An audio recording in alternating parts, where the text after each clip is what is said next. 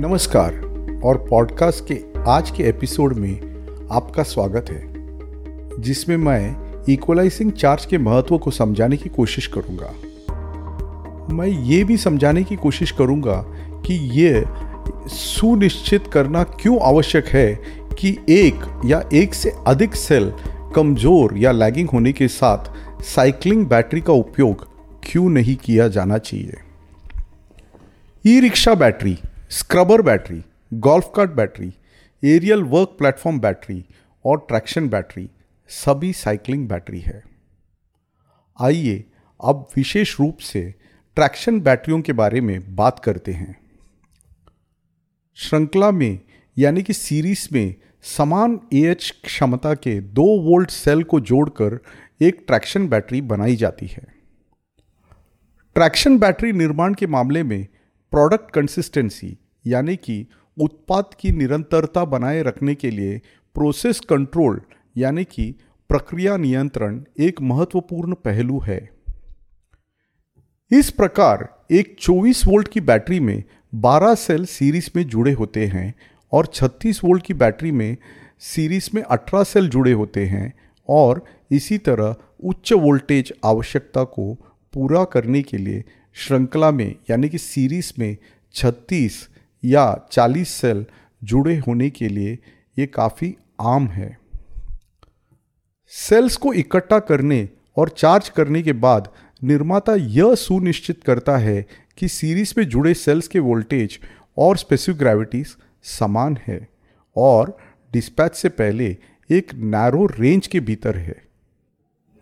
एक narrow range के भीतर लगातार वोल्टेज और स्पेसिफिक ग्रेविटीज के साथ ऐसी स्थिति बैटरी के पूरे जीवन में संभव है यदि बैटरी को इक्वलाइजिंग चार्ज के साथ ठीक से बनाए रखा जाता है।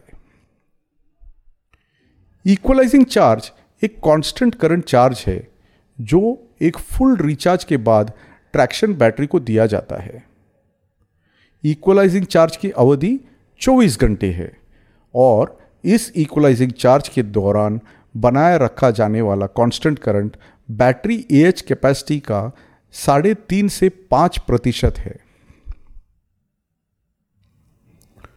उपयोग की एक निश्चित अवधि में शायद कुछ महीनों के उपयोग में सेल्स में कभी कभी अलग अलग वोल्टेज और स्पेसिफिक ग्रेविटीज होते हैं। इसका एक मुख्य कारण इक्वलाइजिंग की अपेक्षा है।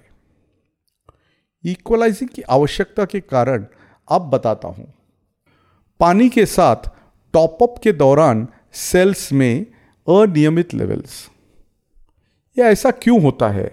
जब 24 सेल या 36 सेल टॉपअप करना पड़ता है तो कोई भी सर्विस इंजीनियर या टेक्नीशियन उसमें पानी डालते रहता है।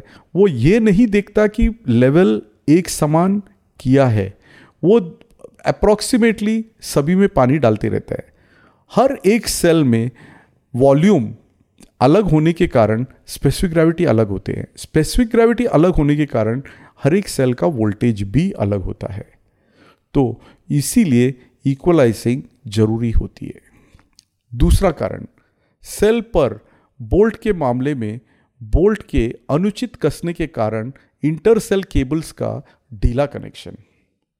ट्रैक्शन बैटरीज को सॉलिड लेड कनेक्टर्स या तो बोल्ट ऑन केबल कनेक्टर्स के साथ बनाए जाते हैं।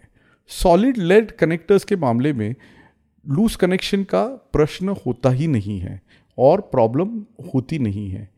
वेरएस केबल कनेक्टर जब हम वापरते हैं तो ऐसा होता है कि लूज कनेक्शन की वजह से उस पर्टिकुलर सेल में चार्जिंग के दौरान या डिस्चार्जिंग के दौरान जो करंट अंदर जाती है चार्जिंग के दौरान या जो करंट खींचा जाता है लोड से, ये अलग अलग होते हैं।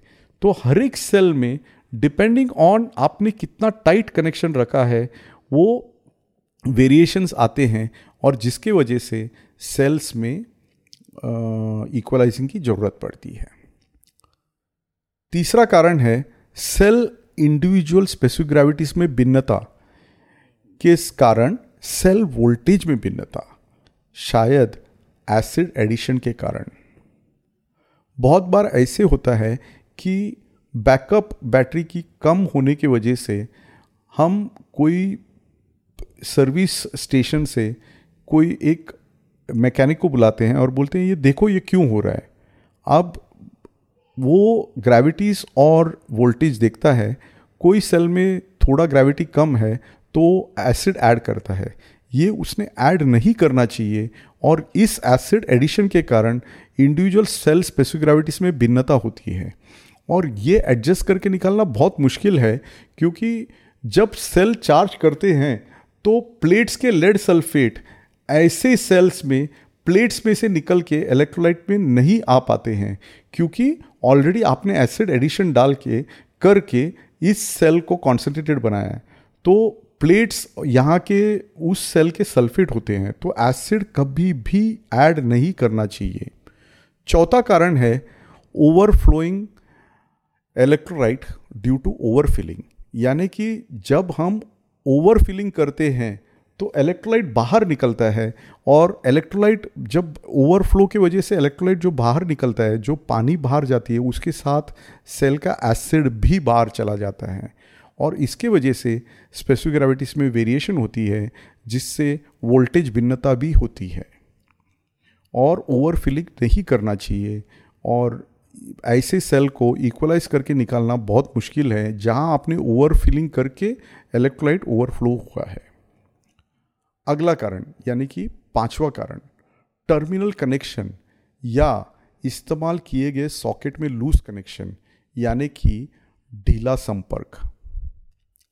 जब लूज कनेक्शन होता है तो सभी सेल्स एक समान चार्जिंग नहीं होता है और स्पेशली जब डिस्चार्ज करते हैं तब टर्मिनल कनेक्शन में लूज कांटेक्ट की वजह से इतना हाई रेसिस्टेंस होता है कि बहुत बार वो लोड को चाहिए वो करंट बैटरी दे नहीं पाता है और ये एक बहुत बड़ा कारण है जिसके वजह से जो भी लूज कांटेक्ट की वजह से सेल्स में variation in specific gravities and voltage होते हैं, क्योंकि कई सेल पूरी तरह से चार्ज होती हैं और कई सेल नहीं होते हैं। हॉर्न या लाइट जैसे एक्सेसरीज को चलाने के लिए टैपिंग का इस्तेमाल। बहुत से टाइम ऐसे भी होते हैं कि ओरिजिनल इक्विपमेंट मैन्युफैक्चरर्स जो होते हैं, जो गाड़ी बनाते हैं, वो चाहते हैं कि 12 वोल्ट का टैपिंग दिया जाए। 12 वोल्ट का टैपिंग एक्चुअली बैटरी में से नहीं लेना चाहिए। उन्होंने 48 वोल्ट का बैटरी या 36 वोल्ट का बैटरी को डीसी कनेक्टर लगा के 12 वोल्ट बैटरी ऑल सेल्स में से 12 वोल्ट निकाल के फिर उन्होंने अपने इक्विपमेंट जैसे हॉर्न, लाइट या कुछ एक्सेसरीज को जिधर 12 वोल्ट चाहिए उसको देना चाहिए। मगर वो लोग 12 वोल्ट का टैपिंग जब भी मांगते हैं तो टोटल बैटरी के सभी सेल्स मिलके दे आर एक्चुअली गाड़ी चलाते हैं मोटिव पावर के लिए, सभी एकजुट होके चलाते हैं। बट इसमें से कई सेल्स, जैसे 12 वोल्ट मांगा है मतलब इसमें से 24 में से 6 सेल ज़्यादा डिस्चार्ज होते हैं क्योंकि ये हॉर्न, लाइट या कुछ एक्सेसरीज को चलाते हैं। तो इनका वोल्टेज, ये जो 6 सेल है जो टैपिंग किया है, वो 6 सेल का वोल्टेज हमेशा कम रहता है, इसलिए इक्वलाइजिंग की ज़रूरत पड़ती है। इस प्रकार हम देखते हैं कि सेल्स का परफॉर्मेंस भिन्न होता है। कई बार सेल वोल्टेज में बदलाव इस हद तक होता है कि लैगिंग सेल्स फीड किए गए रिचार्ज को स्वीकार नहीं करता है। समय के साथ ये स्पेसिफिक सेल बिना रिचार्ज के डिस्चार्ज हो जाता है और एंड में पूरी तरह से डैमेज्ड हो जाता है और कुछ परिस्थितियों में ये रिवर्स भी हो सकता है। ऐसे मामले में हमारे पास एक सेल काम नहीं कर रही है। 12 सेल 24 वोल्ट की फॉल्टी बैटरी का मामला लें। 24 वोल्ट के इस बैटरी में 11 सेल अच्छे हैं और एक सेल डैमेज्ड है, इसलिए ये वास्तव में 22 वोल्ट की बैटरी है, ना कि 24 वोल्ट की बैटरी। 24 वोल्ट की बैटरी से बिजली की मांग को 1152 वॉट माना जा सकता है। यह अनुमान लगाया जा सकता है कि प्रत्येक सेल 48 एम्प्स प्रदान करता है। 1152 डिवाइड बाई 24 इज 48 एम्प्स। जब एक 22 वोल्ट की बैटरी से यही 1152 वॉट के समान भार को संतुष्ट करना होता है, तो 11 सेल्स में से प्रत्येक से खींची गई धारा 52.36 एम्पियर्स होगी। दैट इज 1152 डिवाइड बाई 22 कीजिए, आपको हर एक सेल से 52.36 एम्प्स की जरूरत पड़ती है। इस प्रकार आप देखते हैं कि जब 24 वोल्ट बैटरी में एक सेल लैग होने लगता है तो लोड समान रहता है और दूसरे सो कॉल्ड अच्छे सेल से एक्स्ट्रा करंट की मांग करता है। इस प्रकार स्वस्थ सेल्स अधिक मेहनत करके कॉम्पेंसेट करती हैं।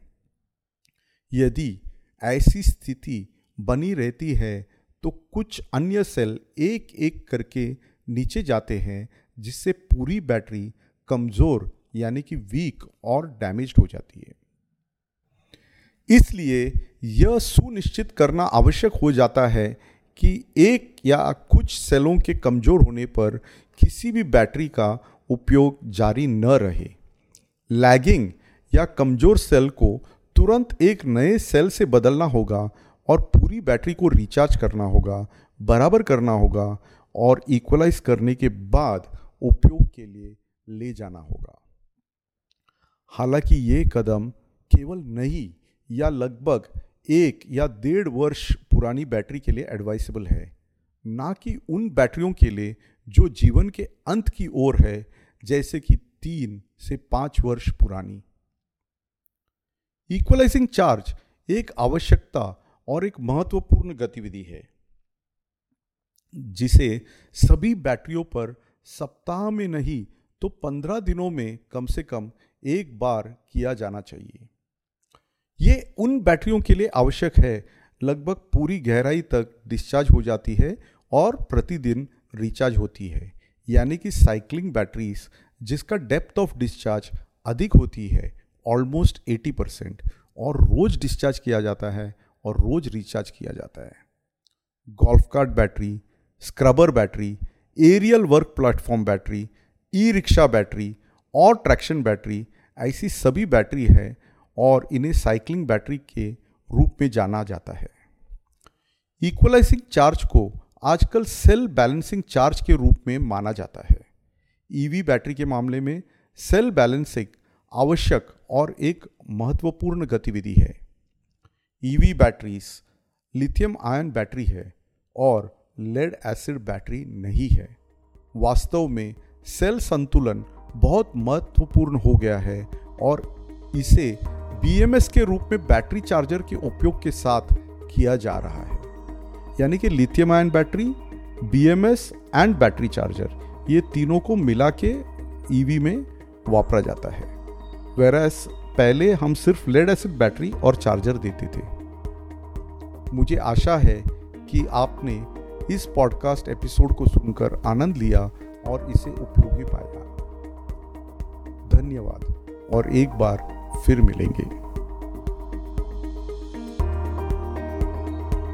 Please do visit www.rameshnatarajan.in. Keep yourself updated about our new releases by hitting the subscribe button.